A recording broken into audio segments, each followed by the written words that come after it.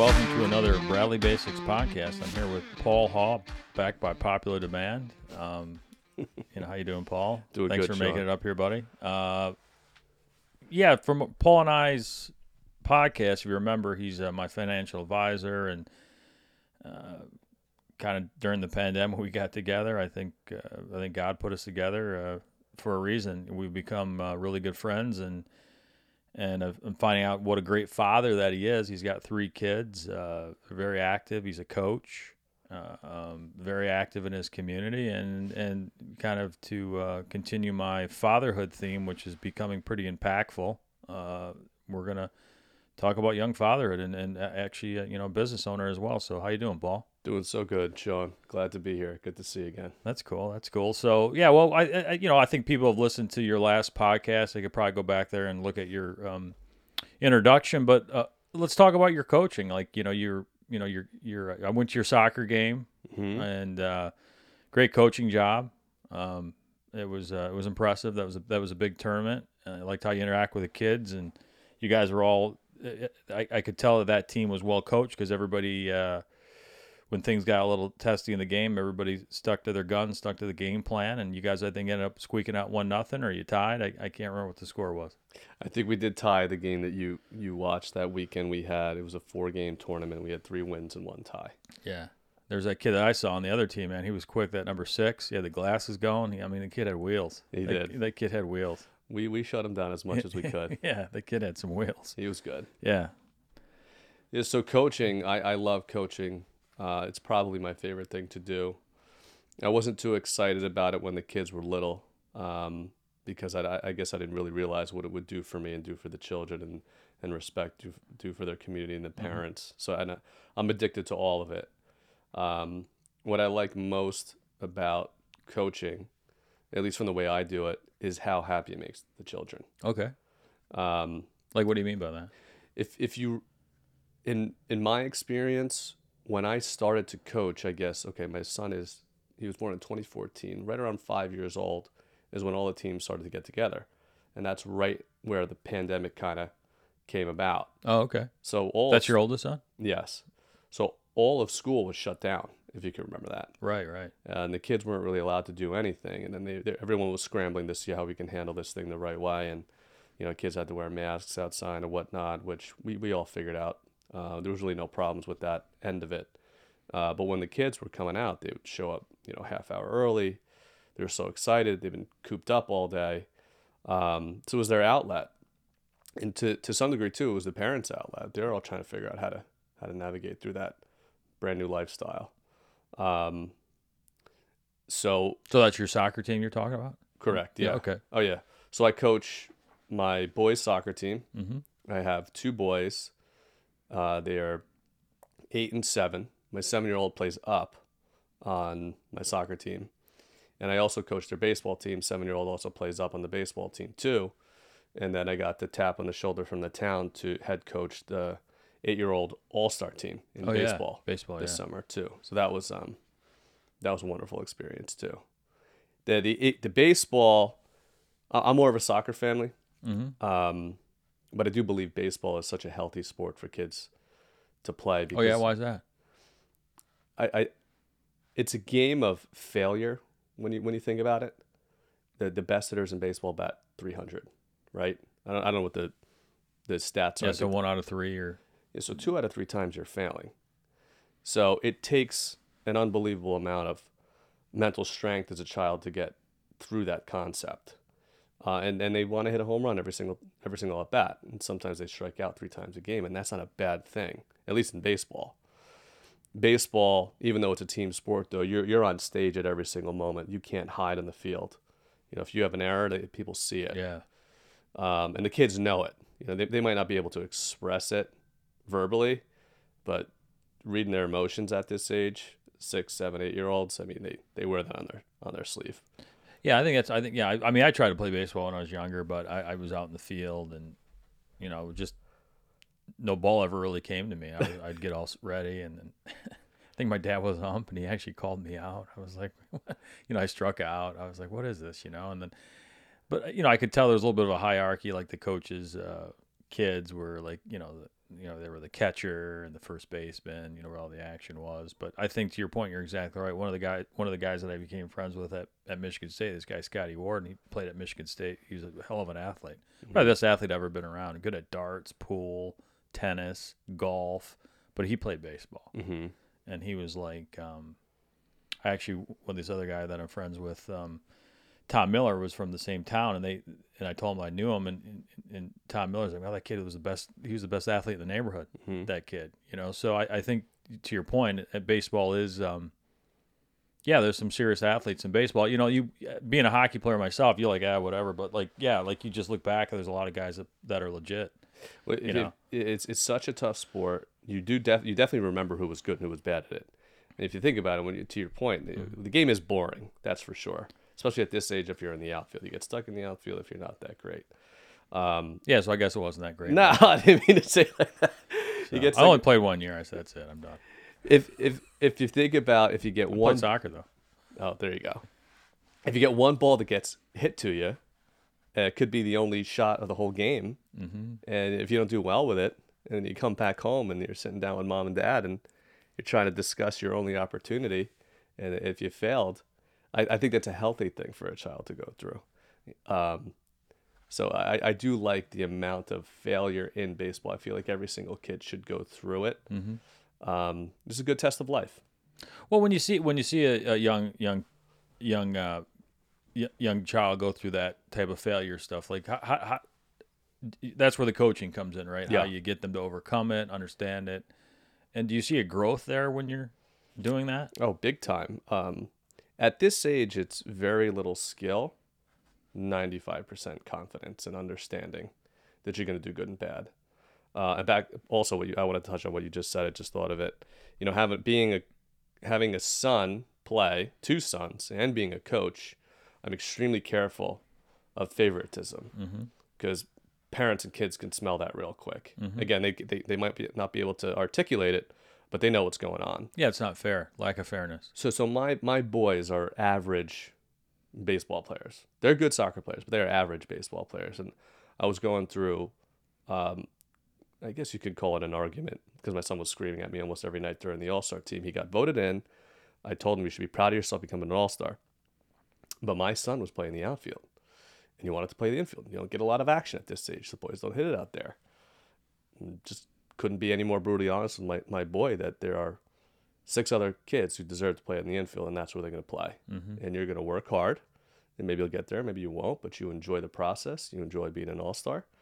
And I think he got it, but the moral of that story is he's not playing first base if the best first baseman is not my son, and that was it. Yeah, that's great. Yeah. So. Yeah, and I think you fared pretty well there, didn't you? Didn't you guys win a couple games, or? We did win a game, and we were a very small town in a bigger baseball community down in Ocean County.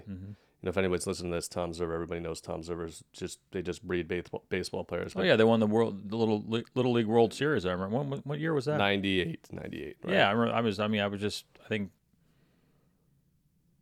I came out here in '97, so it was just kind of around that time. It's just what they do. Yeah, it's in the baseball. No, I always going from Michigan. I always knew, I always thought of New Jersey as like baseball players and football players. Like you would see guys like these guys are like, you didn't really see a lot. Now you see a bunch of hockey players. So this area is like there's a lot of good athletes in this area. Yeah, big time. All around.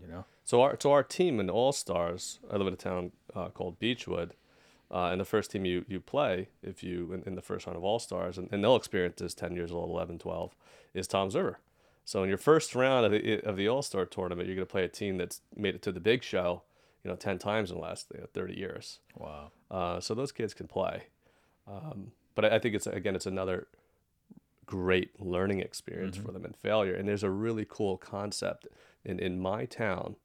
When you grow up, you go to Tom Zerver schools. And so these kids play against each other when they grow up. But then when they go to Tom Zerver South, it's half Tom Zerver kids, half Beechwood kids. And the Tom Zerver kids kind of beat the Beechwood kids into a pulp for 10 straight years. But something always happens. If you look at the high school teams of the championship teams, and I think we won the state championship at Tom Zerver South, like 2003, 2004, one in 95, one in 98. they're all half Beechwood, half Toms River kids. Mm. So something happens with that progression of getting beat all the time and fighting through it. They have the mental strength by the time they get to high school. And it's such a short window to get it done. Mm-hmm. And these Toms River kids who are more talented from the get-go, better coaching, more kids, the whole nine, when it gets there, I don't know what it is. I don't know how to describe it, but those Beechwood kids somehow figure out how to make that team, and they become winners. Well, yeah, I mean, eventually. it's a goal, you know, it's something to shoot for, Mm-hmm. you know, like, you know, you have to, and it's fair. It's like a fair system, because if it's not fair, it's not going to be any good. You know, it's not going to be, there's no longevity in that. And you're not going to make it to the show like you said 10 years. I mean, it's the way it is, the way it's got to be, you know. Mm-hmm. It's truthful, you know. It's truthful. That's good. So, all right. So yeah, we got a couple I sent you over with a couple questions. And, Yep. the second question we have, what personal responsibility and leadership does it take to be successful in business and in fatherhood? I mean, you got a lot on your plate. You've got this new business, and Mm-hmm. like, what do you do? Like, Might sound cliche, mm-hmm. but just honesty and accountability. If you're going to go into business, you need to be careful about how you treat people, Mm-hmm. because people talk and people are smart. So if you're not honest with your customers in whatever line of work you are, whatever line of work you're in, people are going to find out real quick. And then accountability. Are you responsible for the decisions you make as a business owner? And in my world, as a financial advisor, you sure better be. Mm-hmm. You know, people's life savings is not a joke. And especially in today's world with all the stuff that's going on. Yes, Yeah. especially in times like this. And you get times like this every 10 years or so, when you really got to hunker down and figure out and pay attention to see what's going on. And if you're trying to balance an erratic government, an erratic economic policy, 40-year record high inflation, you better know what you're doing, and you better communicate with your clients. But how does that translate to being a father? Being a father, I guess I'm in practice as trying to figure out how to be the best father. I truly believe that if I'm confident in what I do, I tell my kids to be confident in what they do. They could be anything they want in this world. They don't have to be business owners Mm-hmm. if they don't want to be. But I want them to see that I enjoy what I do. Mm-hmm. I want them to see that I love what I do, and I'm confident in what I do. And that's the goal from a fatherhood standpoint of what I'm trying to embed into them subconsciously. Yeah, like personal leadership. That's it. You know, be accountable. You know, be fair. Just because Dad's the coach of the All-Star team doesn't mean you get to be first base or whatever you want. You got to work for it. You know, there's a Absolutely. hierarchy. You know, you got to earn it. There's a know? process. Yeah. And I believe I've been doing a good job so far, because I also believe these kids are replicas of us as fathers. Mm-hmm. And if I'm sitting around blaming other people, you know, for the decisions I made, that's not my fault. Everything that's bad happened to me, and I'm walking around lazy and talking bad about my Mm-hmm. job or what I do. I think the kids feel that and kind of start to believe that in some different way. Well, yeah. Why wouldn't they? I mean, like we talked about, we went to a game over the weekend. It was kind of cool. That was a good time, by the way. And as we were talking, driving there or whatever it was, you know, like I saw something. I saw a clip. It was kind of, it's like psychiatrist or someone, and they said basically they kind of use the analogy of the old iPod, right, the iPod where you just listen to music. Mm-hmm. And basically it's when you're born till you're 7, you really have no data at all, so you have to download music and this little thing to listen to it. So if you think about that concept, you've got a young individual, they're born to their 7, like observing.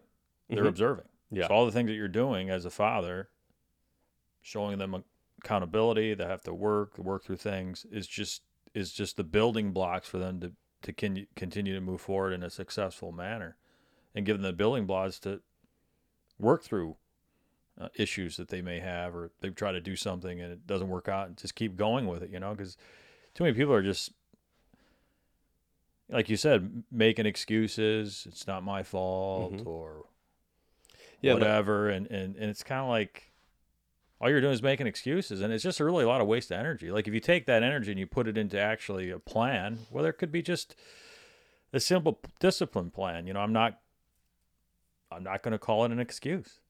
Yeah, I mean, that's a very simple. I'm just not gonna say those words. That could be the first step. I'm not gonna think those words. You and know, that, and then I'm gonna try to do something about it. You know, whatever that may be. to your You point, know. that energy, Mm-hmm. it could be transferred if it's good, and I think it could be transferred if it's bad. Mm-hmm. And to your point again, that they're little sponges, and for these first few years, or till they're about 7 or 8 years old. And I've shared this. I've read some of the same thought processes. They're You got to be careful because they don't know how to communicate that stuff with you when they're this young. They Mm-hmm. communicate so different, but Like, what do you mean? they communicate by how they smile, how they cry, how they get upset, and they don't know how to talk about it. So you have to figure out why they are like that. And my wife and I have really made a conscious effort to make sure that we are very careful at every single thing we do. Even if we get a little upset, we're never going to raise our voices at each other. We don't want our children to believe that that is the slightest piece of how to solve any type of issue. Mm-hmm. Um, and so far, my kids are happy. They're vibrant. I'm their hero, which I think is amazing. Um, this might be a small tidbit, but I dropped my kids off at school Mm-hmm. just last week, and I saw one of my kids, my younger one, tap on his best friend and point at me and he said, "That's my dad." Oh, that's cool. And he was just you could see that they are so proud to be my boys. Mm-hmm. And it's a really good feeling. That's awesome. Really good Yeah, feeling. that's great. That's great. That's great. Yeah, yeah. So yeah, number 3. What challenges do you face as a father? Like, I know we can get into it or not, but I know that you dropped your kids off, and they go to a private school, right, for a various amount of Yeah. reasons, and we've talked about this in depth. I think I'm learning about what really what's going on. It's pretty wild. It's pretty wild. So the world we live in now. I'm But sorry. but just real quick, just to temper my point, the town I grew up, and I said this even when I was going through college and stuff. I would talk to people, and they had to go to a private school, and I just didn't understand that, Mm-hmm. because my dad was like, "Hey, we pay taxes," and my dad. But I got lucky because the town I grew up had a large tax base from Dow Chemical, and we had good public schools. Mm-hmm. I didn't realize that in certain communities, unfortunately, some people, if they're fortunate enough, have to go to private schools Mm-hmm. for various amounts of reasons, family reasons, whatever. And I just think that is, and it seems like from our conversations, just what I see in the media, that things are getting exacerbated. It's becoming even really touchy, but that's just, I don't have any kids in school, so it's pretty serious. Looks pretty serious to me. I don't know. From a school standpoint, could probably do a 2-hour podcast on this subject alone. Right. So I'll try to broad stroke. Again, my kids were going to school in the COVID era. And if you remember, school was shut down. So I had 2 little kids, and I had a little baby at that time. She was only 2. Mm-hmm.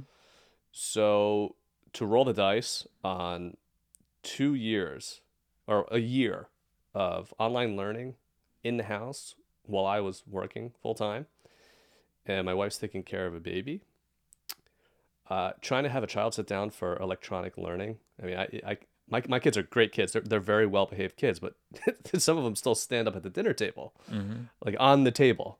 So to try to think I could school them at home through an iPad, 2 of them, it was just never going to work. But at the same time, I'm also active in the community in the sense that I go to all the school board meetings. And I'm not up there with a pitchfork screaming, but I sit down and I listen, and I want to know what's in the New Jersey education plan. I want to see what my kids are about to receive. And we pay a ton of tax in the state. Oh yeah, a ton of tax. So to your point too, it's not like we have very little taxes and poor teachers and poor school systems. Mm-hmm. We have all the money in the world. The New Jersey Teachers Union is crazy. Mm-hmm. Crazy in the sense that they're powerful and they have tons of money, and they have all the resources to teach our kids what you would think would be the right thing. Mm-hmm. So there's a lot of these things that I believe, I'll say this politely, if you believe that that's the right thing for your child to learn about, then send them to public school. And if not, these education plans are made public. The meetings are public. You can go to them. You can listen. You can ask questions, and if they're not for you, thankfully, I have the personal resources to keep them in private school, and that's where they go. Now, I never wanted them in private school. I went to public school. I thought it was amazing for a number of reasons. It was diverse. You were from all different aspects of diversity, and even parts of it was unfair. But life is unfair, and I thought my public school journey was a wonderful one, and it brought me to where I am today. And I'm pretty proud of what I've done today. I don't believe that school is what it was 30 years ago. And then maybe you talk to these older generations where they always say that, but I find some of these topics to be extremely polarizing. We don't have to get into them, but they're just not for me and my family. Right. And now I'm also lucky, again, that I have the resources, but also lucky that in this country and in this state, you have the choice. You have the choice to send them to wherever you want to go. You're not forced to. Yeah. Well, yeah, I think what's nice about that insight is get involved. Go to the school board meeting. Listen. See if it's right for your family. And if it is, great. If it's not, you have the ability to do something else. And do homeschooling. I did a little bit of research on homeschooling. I mean, that's becoming a pretty popular thing. A guy I used to play some hockey with, I think he homeschooled his son, and I haven't talked to him in a while about that specifically, but I'm starting to realize that there's a lot of that going on as well. You know, because, and I believe college, or the reason why I'm doing Bradley Bases I believe getting a higher, getting a college degree is becoming that as well too. I don't think it's really worth the money that it. I think there's other ways, and I think education in general, it's kind of like very old, and it's not.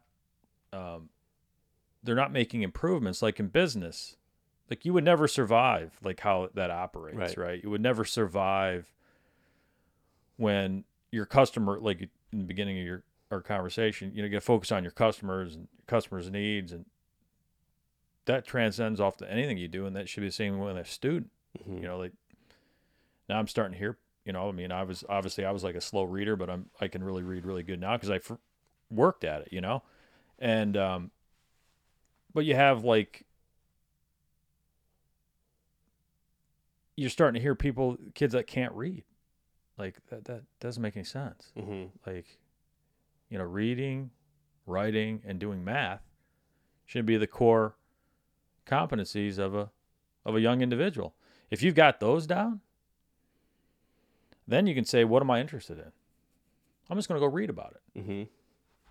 And I know there's this book that I have. I know that'll probably take me a week because I'm proficient at reading, or there's some math. I'll do some calculations, some simple math. To me, that seems pretty easy to do. I don't know why there's all these other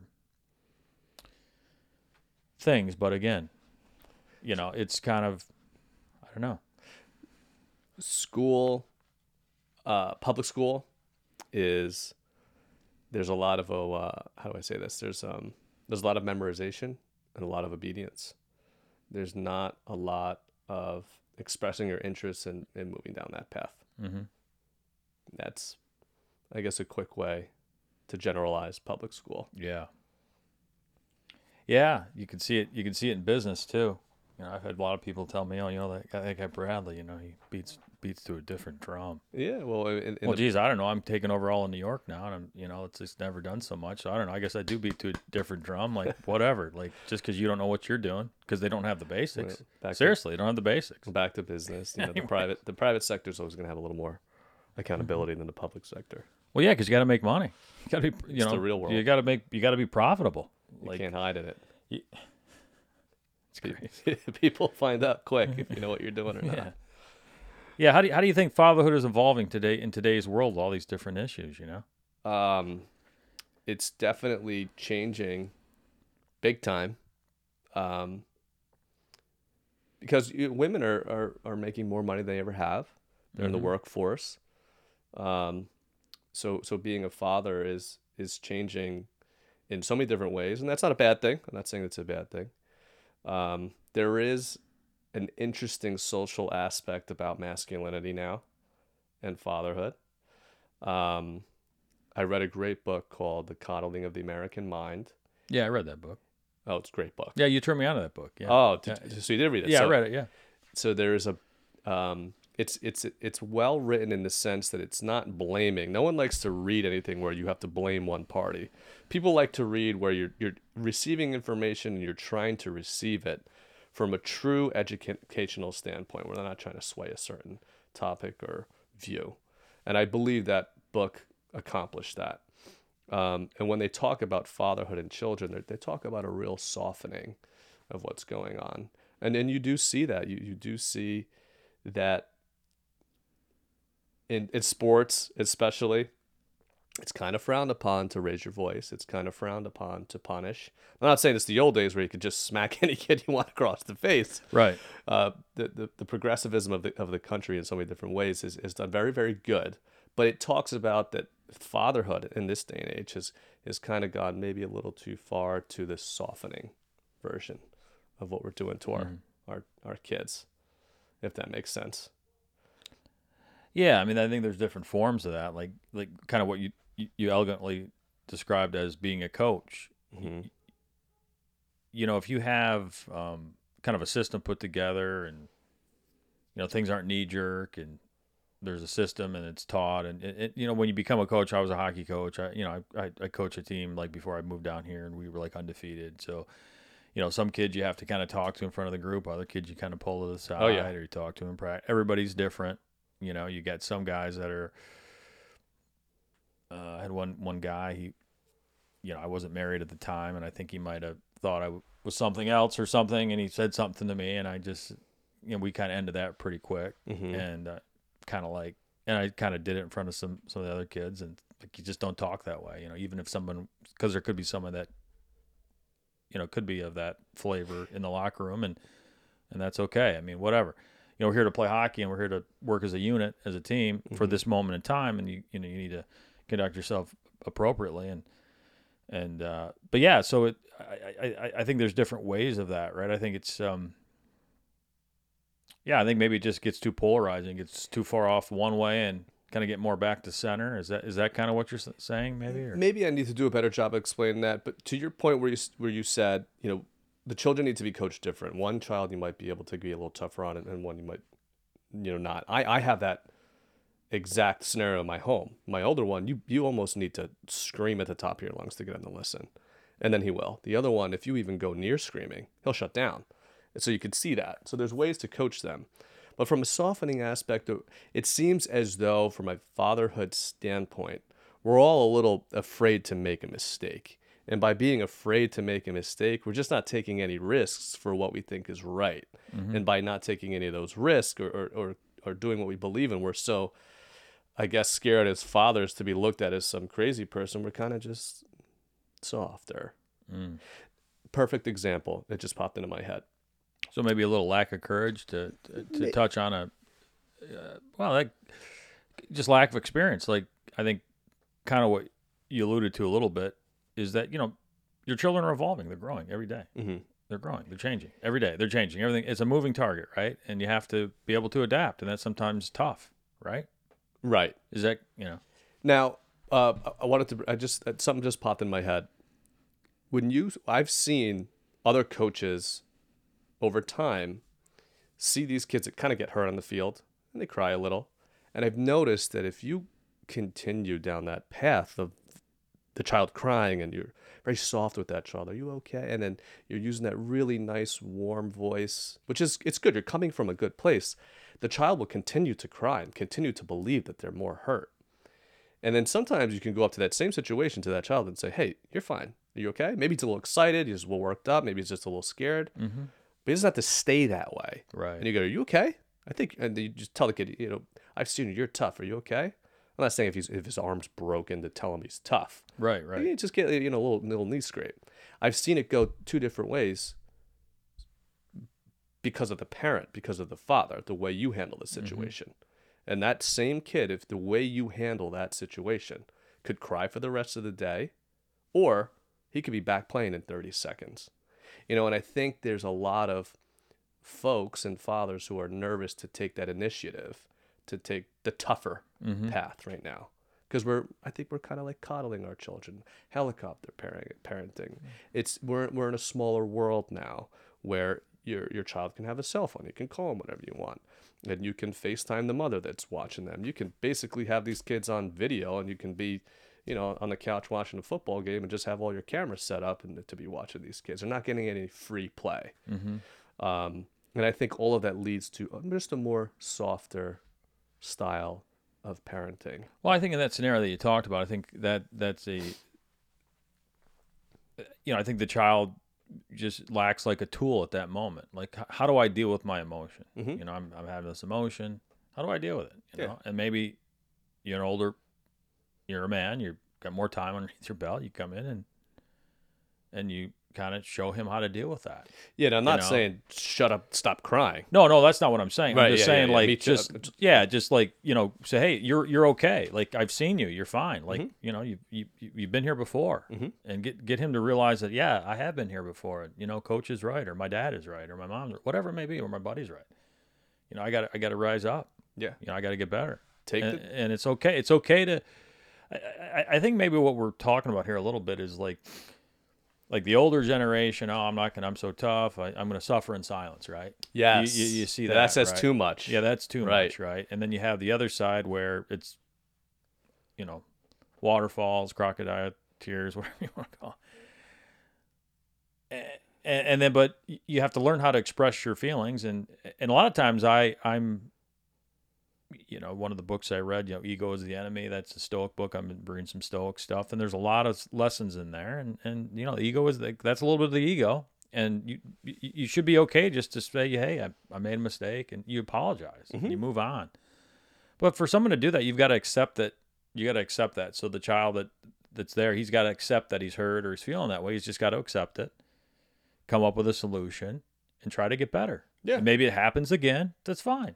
Maybe it happens 3, maybe it happens 10 times, whatever it may be. That's his process. Like you talk about a process, right? If you keep doing it, you get better at things, right? Or just trying to have that conversation. Like a lot of people don't even want to try.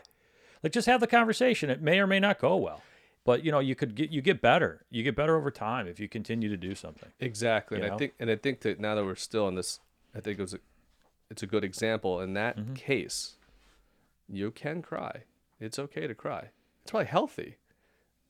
But understand that it's going to end, probably 5, 10, 15 seconds. But we as parents can't sell them on staying that way. And then right. We can't say, are you sure? Do you need to go lay down? And understand that the child needs to lay down, because then they're going to believe that they need to lay down. Right. When they don't.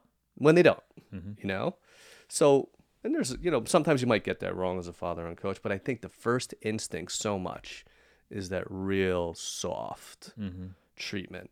And some kids need tough love. It's a mirror of the emotion. Okay, and that's okay. You can mirror it, and then in the mirror you show direction. Yeah, you know what I mean. Like you can mirror it to show the individual, empathy, and then you can also in that mirror as well show direction to get away from it, or deal with it. Like the way you put that. You know what I'm trying to say? So, you've got to kind of. You can't make them feel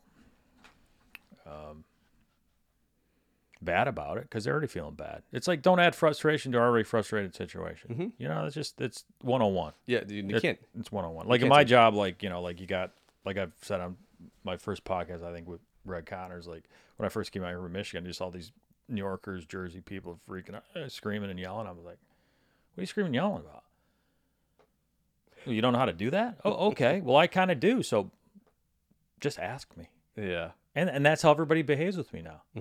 It's like, it's okay. And now,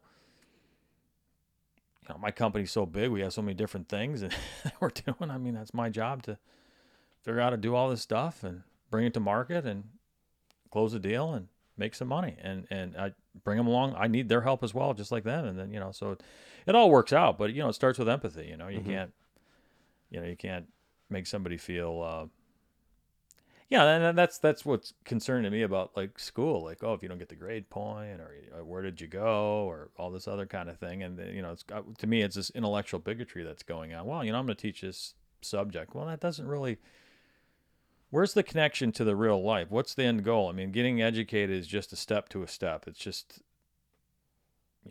but the kid can't read, and he can't do basic math, and he can't write. You do a Come little bit. on. Like that's just basic. You got to learn how to do all that stuff, right? And you got to do it proficiently, right? And it just gets more in business. Like that's you got to learn how to write. Mm-hmm. Foundation. Yeah. I mean, I always talked well, but I really had to learn how to write better, you know, and I still learn. I learn how to do that better every day. And you do that by reading, Mm-hmm. you know, so I read, all the time. And, anyways, it's a crazy time. We're living in an inflection point. Mm-hmm. I think there's a huge opportunity Yeah. for your generation as a father, for your children and everybody. I think it's a huge opportunity that where it's what's going on isn't it's getting tethered and it's changing. I believe you. Anyways. And in my little world, what I could say is that I'm kind of the outcast or outlier in the way that I coach, and I'm a little tougher. And I'm not a tyrant out there, because you can get a kid to shut down real quick if you're too tough. He'll never play a sport for the rest of his life. So I'm very careful about that. Oh, I watched you coach. I watched that game, and there was a moment where you talk to the kids like adults, like on the level, and they like yep, and they got back into it. I think your son took a pretty good wallop in the side. He sucked it up, and I think he ended up scoring that goal or whatever. But there's another kid too. You did a real good job. But I think that the parents have communicated with me that they like it so much, and that my team is overloaded with kids that try out for it. So I believe that even though I'm an outcast and I'm an outlier, I think that's what people want, and the parents are very. Well, why do very you happy. consider yourself an outlier? What is it? Where's that thought coming from? Is that just how you feel about yourself, or someone call you an outlier? Well, no. When I do go to the Beechwood soccer meetings too, and I go to the baseball meetings, and I talk to the board, and I know the other coaches, and I hear about their struggles and what the kids are doing and not doing, and I just know that I have a very different style of coaching. Yeah, well, right there. I mean, if that's what they're saying, the kids are not doing, and they're not doing it. That's the problem. What's the team not doing? Yeah, it's a team sport, dude. So or you got to make it all work. Yeah, you know what I'm saying? You got to make it all work. Yeah.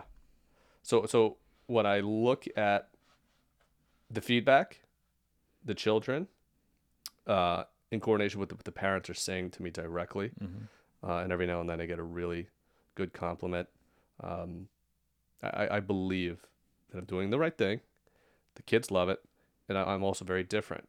But I don't think there's any crazy secret sauce to what I'm doing. Just confidence, accountability, play hard. Yeah, well, you played D1 soccer, play fair. right? I did. Yeah, so play fair. Yeah. You're not going to lay on the ground crying in D1 soccer. Well, some soccer players like to do that. No, I'm just kidding. But little things, I don't know. Yeah, the kids are told, do not yell at those umpires. Do not yell at the refs. That is not what we do here. Do not mess around with those other kids. If you get fouled, you don't feed into it. You fight through it. Things like that. And it just gets them to the next step. You'll never see one of my kids waste 3 seconds on the field, which is all it takes to have a turn of events and win an entire game. Sitting down, yelling at my own coach or referee, yelling, he fouled me. The whistle blows or it doesn't. You play till it does. And you then you got to finish the game. Then you get respect out of the refs out of that too. Oh yeah, you got to finish the game. I mean, it's there's a psychology to that too. Oh yeah, I mean, I still play men's league hockey, and some refs are playing a game, and the neutral zone, like nothing. Neutral zone is between the two blue lines, so there's like guy calls a high stick with like 5 seconds left to go in this game. Then that forces the face off in our defensive zone. It's like I'm like, what are you doing, man? Well, I mean, this ref really lost it, and a lot of guys were chirping him and saying stuff, and but to your point, like they were a little out of line, but it was I just talked to it like the game. I said it's in the neutral zone, but he didn't kick me out. He kicked a bunch of other guys out, but it was just kind of it wasn't really a penalty, even if it wasn't in the neutral zone. It wasn't a high stick. It wasn't over his shoulders, see, and there was like nobody around. Like it's one, like in hockey, like if you're not going to get kicked off of a junior A hockey team if you take a penalty, a scoring penalty. Like, guy's going to score a goal and you play him hard and you happen to get a penalty, then that's kind of justified because it's around the net. There's a potential score, but it's just. But yeah, to your point, you have to work through it. You work through it. Yeah, you got to work through it. God forbid you get fouled outside the box. It was a bad call. Let's say it was. And you're sitting there yelling and screaming. The other team's going to take advantage before you set up your wall. That's going to pump one in the back of the net. Now, the pump one in the back of the net is because you didn't handle the bad call properly. And that's life. You're going to get a bad call here and there. Well, it goes back to the child that's laying on the ground, crying. You got to work through it because you got to win the game, and you can't be chirping the ref, and you got to take that energy and you got to stay focused. Because you got to win the game. Yeah. And then when I've seen guys that have really, really mad skill on the ice, but they can't keep their stuff together. Yeah. And coming from Michigan, when I played, it's like, you can't take penalties. Like, you're not going to make a team. Like, that's just how it was. I mean, but there's a lot of, like, sick hockey players in this, like the Cliftons and just a lot of guys. Yeah. They really went further than, nowhere. It was nowhere near that level. But what I bring to my life and I bring to when I still play men's league is just that kind of level of professionalism, and that's professionalism. So what you're teaching a kid at a young age is how to be a professional. It goes such a long way, and the kids don't realize those little things at this age. But what does happen is you make less mistakes, then you have more wins. And even though there's this whole you can't keep score and blah blah blah blah, the kids know and the parents know for sure. They keep track big time. And then next thing you know, you're 2 years in, and I could probably say we've lost one game in 4 years. But all these tiny little things, it builds that confidence. They love coming back. They love to win. And if you have these little mistakes here and there, you could lose one game here or there. It kind of could set the whole thing off. You know what I'm saying? Yeah, yeah. So those little tiny things where you don't make those little tiny mistakes by doing the right thing, you create a bigger feeling for these children that they don't even know why they're experiencing it, but they do. Well, yeah, I mean, they'll look back on it. Is what I'm it's saying. getting downloaded. It's getting downloaded. There you go. That's perfect. It's getting downloaded. It's getting downloaded. Yeah. I love that. So, what work and resources do you use to improve your parenting skills? Do you consult with other parents? Do you read books? I know you shared. I've got on the Bradley Basics read list that your wife's got a kind of more of a teaching young people how to think. I haven't got the book yet, but I'm planning on reading that. Yeah. I think that's. I think if you have the basics, reading, writing, and math, the next, like I said, we're at an inflection point, I believe, that now, with all the access to resources being so easy to get, I make a joke, the phone, and instead of putting something on social media, look at me, I've got my shirt off, I'm drinking a beer, you're actually using that thing as a tool to gain knowledge and information. And we have an opportunity, I think, to really, juice up the next generation. I mean, what do you think about that? Resources. I mean, I'm pretty passionate about this one. You have to be so lazy as a parent now to say whatever problems you have as a parent are not your fault. An iPhone, a computer, my God, you can get anything you want within seconds on that thing. The problem is that people do get hung up in their own ways of thinking, and then there is an algorithm and a technology behind that kind of funnels and keeps showing you the same information that you want to hear, like a drug, instead of the information that you need to hear. But all you have to do is punch right into Google or anything, differentiating opinions, because if you just keep swallowing the same thing, you're going to go down a bad path. But it's simple. If you have a problem with your child, whether it's a health problem, whatever the problem is, just go Google the causes of it, and then Google people that disagree with it, and then make a simple decision. And that simple resource, an iPhone, which is just an unlimited amount of information, people to follow, doctors, people with children that have done so well, or even just looking at different countries of the problems those children have versus the problems that our children have. I mean, health is insane in this country. You and I talked the other night about the mortality rates in the United States is laughable.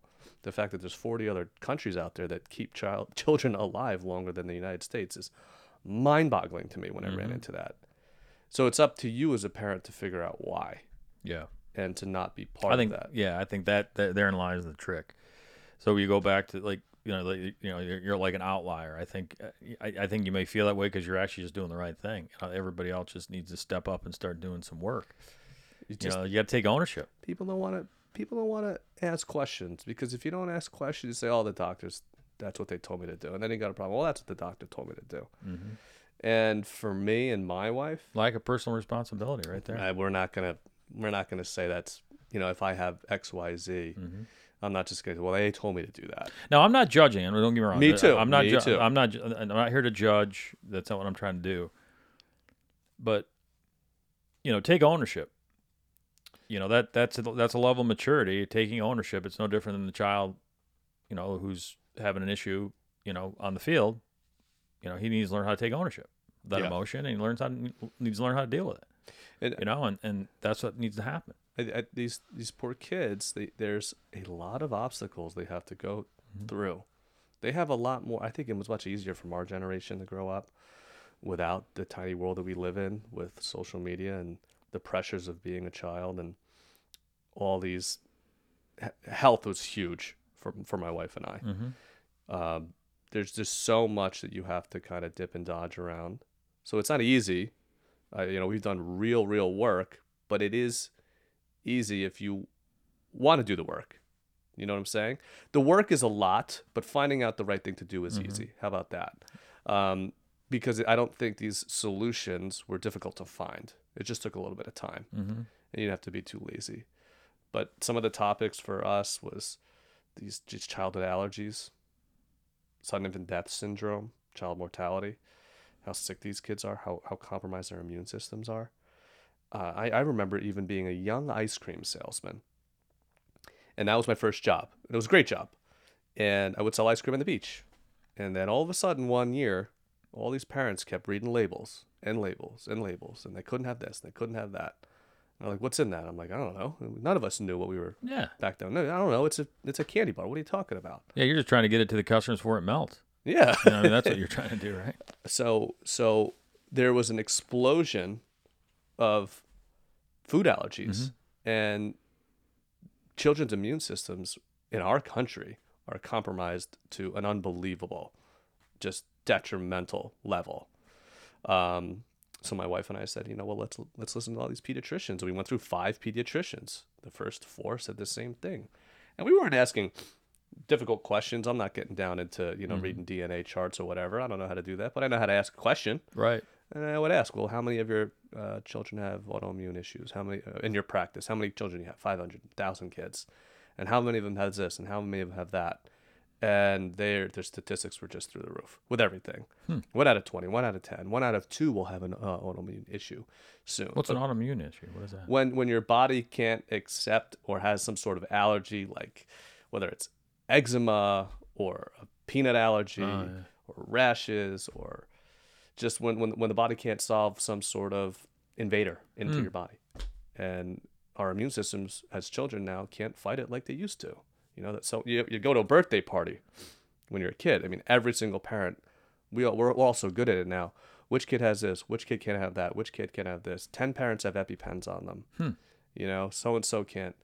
It's incredible. The medications that they're on, ADHD, blah, blah, blah, breathing issues that lead to this, that, the other thing. ADHD, what's that? I mean, attention deficit disorder. I probably have that. I mean, I have that right now. I think I have to have it for my job. Yeah. But I don't know about you, but medicating 5-year-olds is pretty fashionable right now. Really?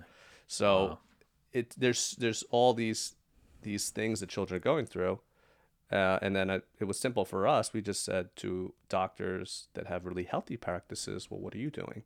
And we couldn't believe the feedback we were getting, that your typical pediatrician practice, there's many different ways to handle child's health. So we started to just look at some alternative ways to produce a healthy, happy, vibrant child. And it wasn't something we invented. A lot of the things that we follow are just different from how the United States does it. Yeah. Well, because you did the work, and you figured it out, and the goal is to, have a.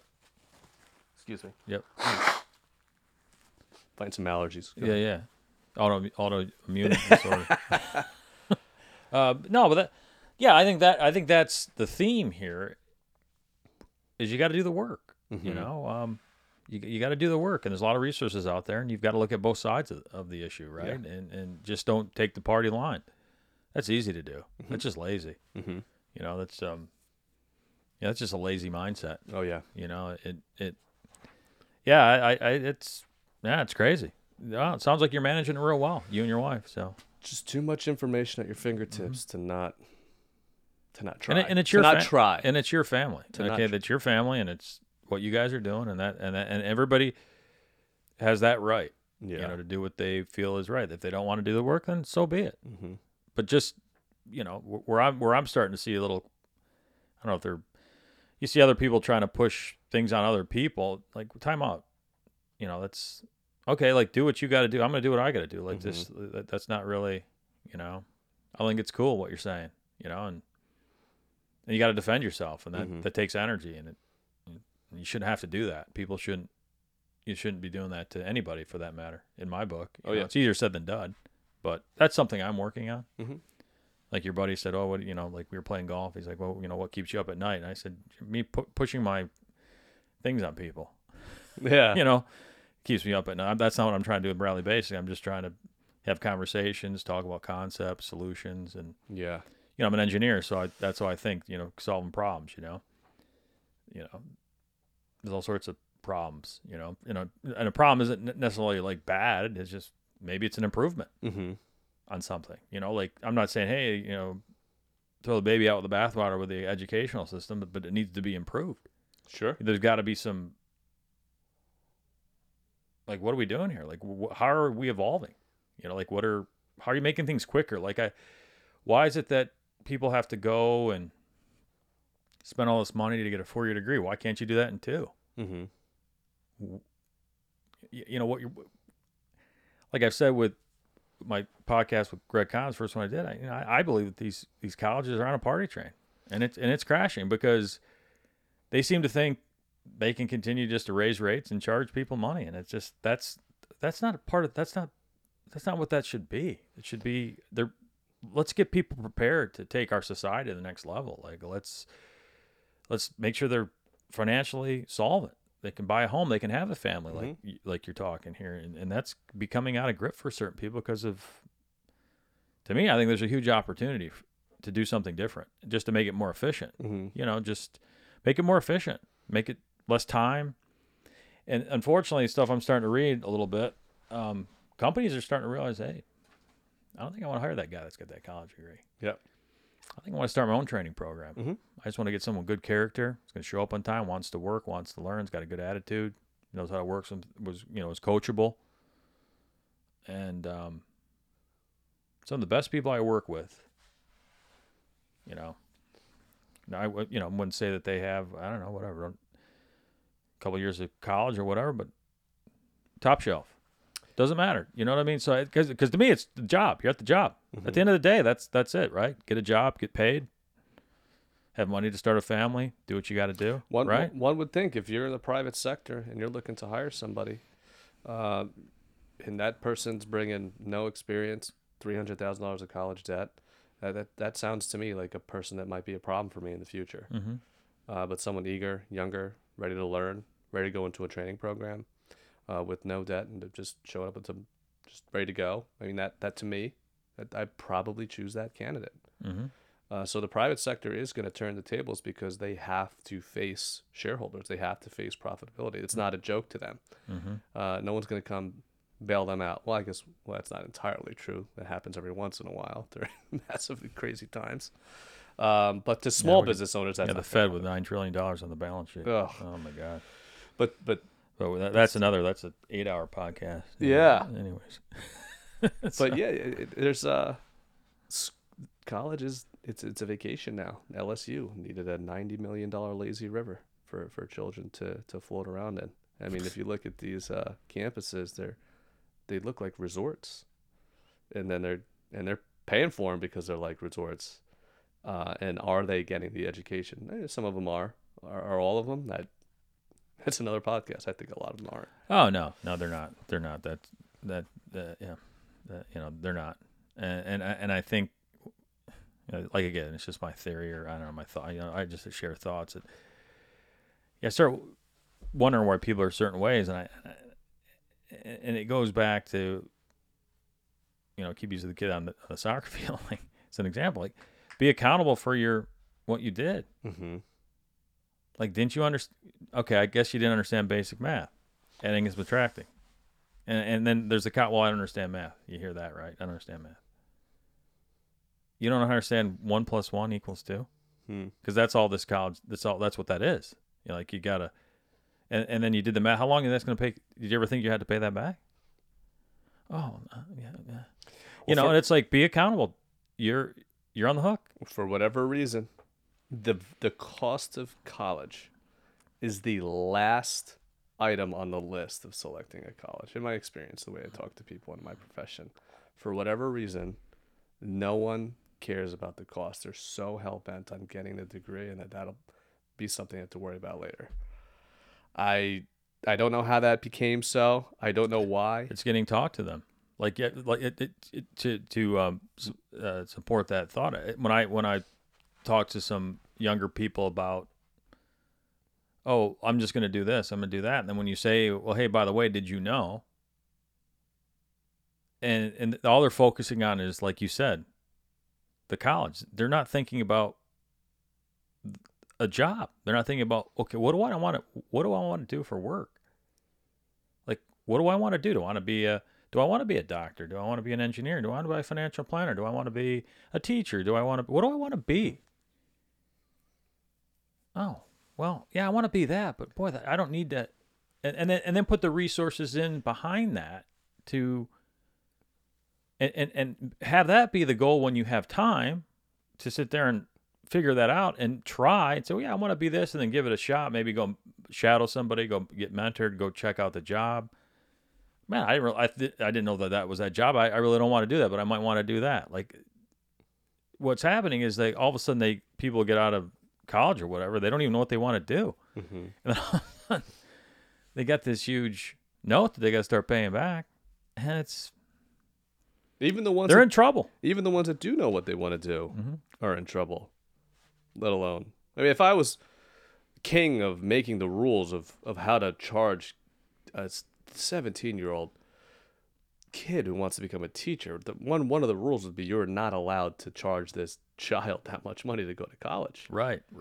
I mean, if you look at the demographics of every single nook and cranny of the United States and what teachers are getting as a starting salary, it's a pretty narrow range. And there's no teacher in the United States that gets their first job teaching second grade for $150,000 a year. Right. But you will get an education that requires that income to pay it back. I mean, sticking a 18-year-old kid with a $200,000 education when they told you they want to be a teacher, I believe that's just outright theft. Yeah, it's criminal. That is theft. It's criminal. Straight up criminal. And to do it to our teachers, those that who give up a life of a lavish lifestyle to educate our children, mm-hmm. and then to do that with them, I just don't get it.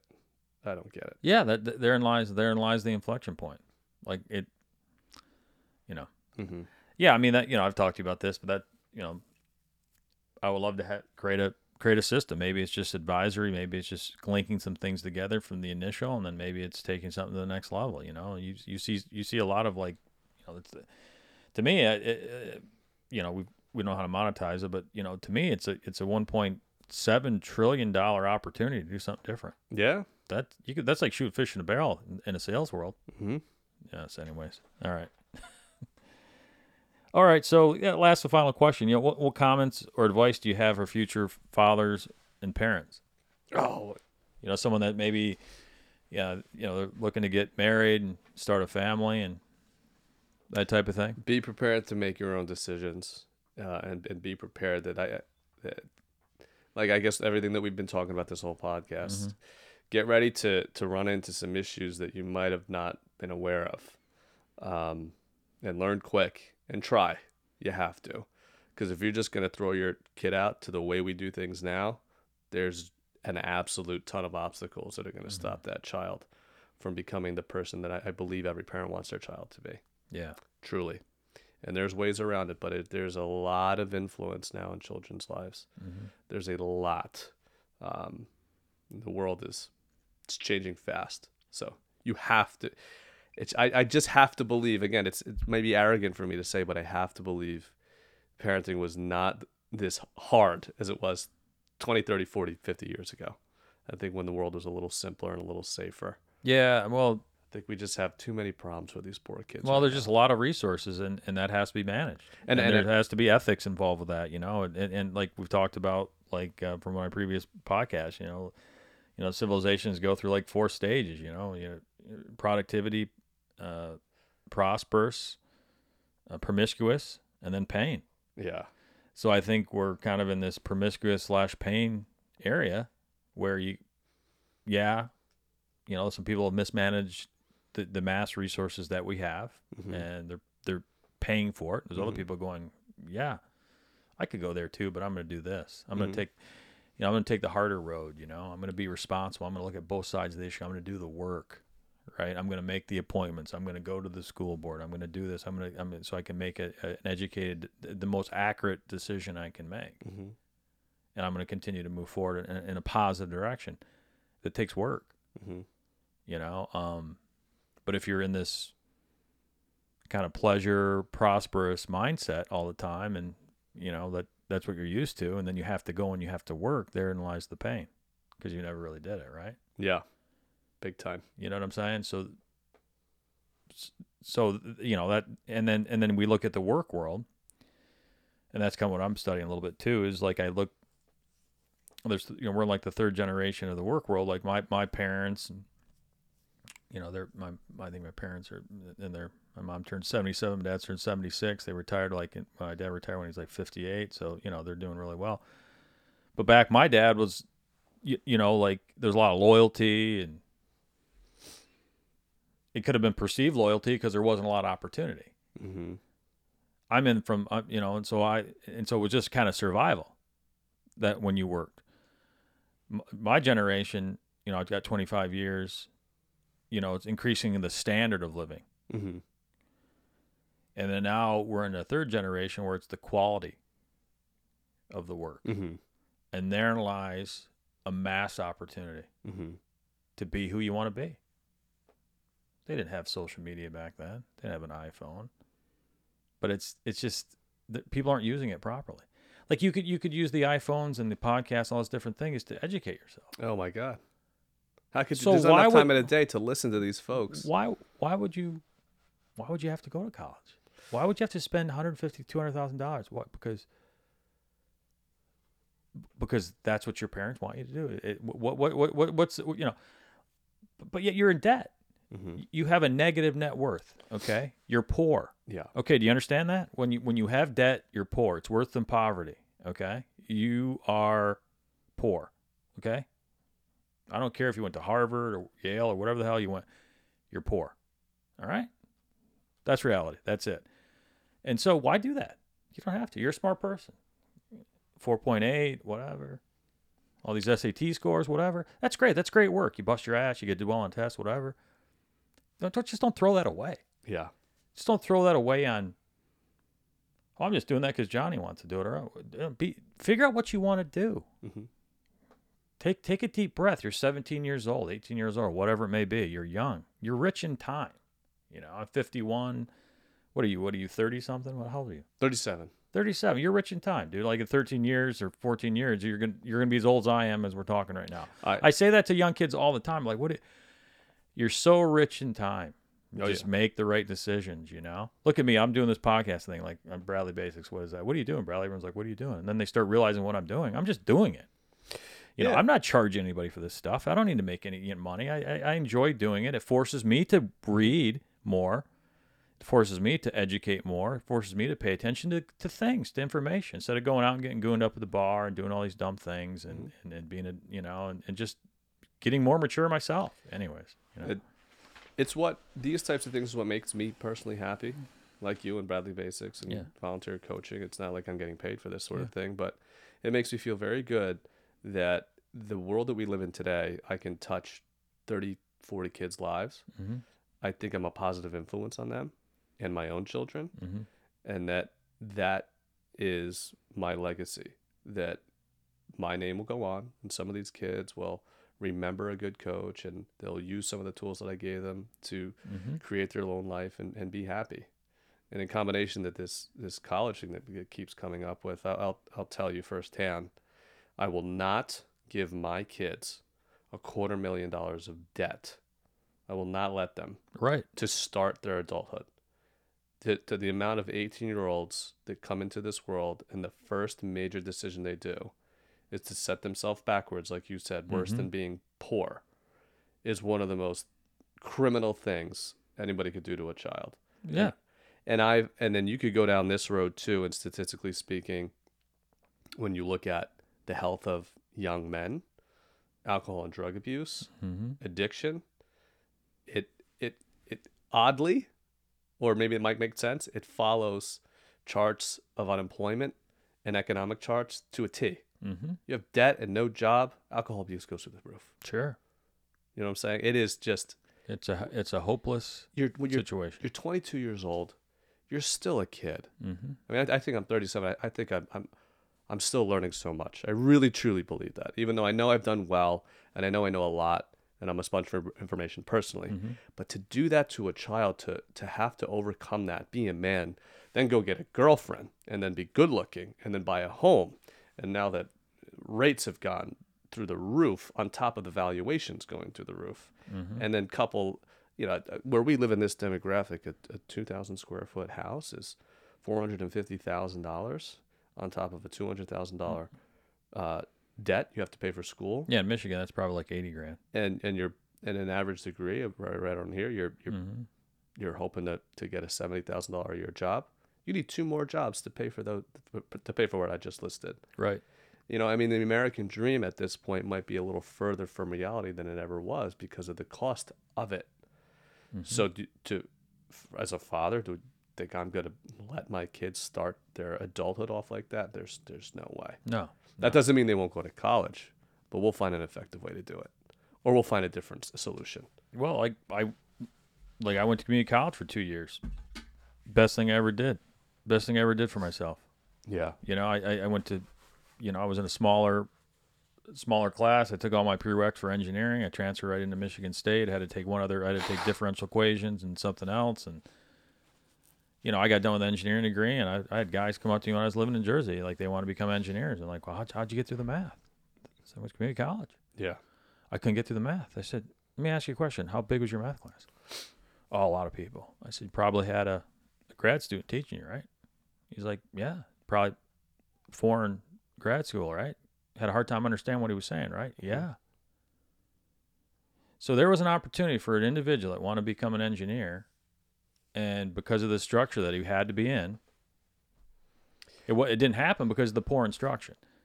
Okay, so do yourself a favor, and we talk about intellectual bigotry, right? I think I told you this, but I haven't said it on my podcast yet. When I was at Michigan State, I was still living on campus. I was going to community college with some people from my hometown, and I worked at this spa, and I would talk with this guy just like you and I talk, just talking to him. And once I divulged that I went to Lansing Community College, he literally never talked to me again. Think about this. He would come in there, and he wouldn't talk to me, and it was like I understand it now.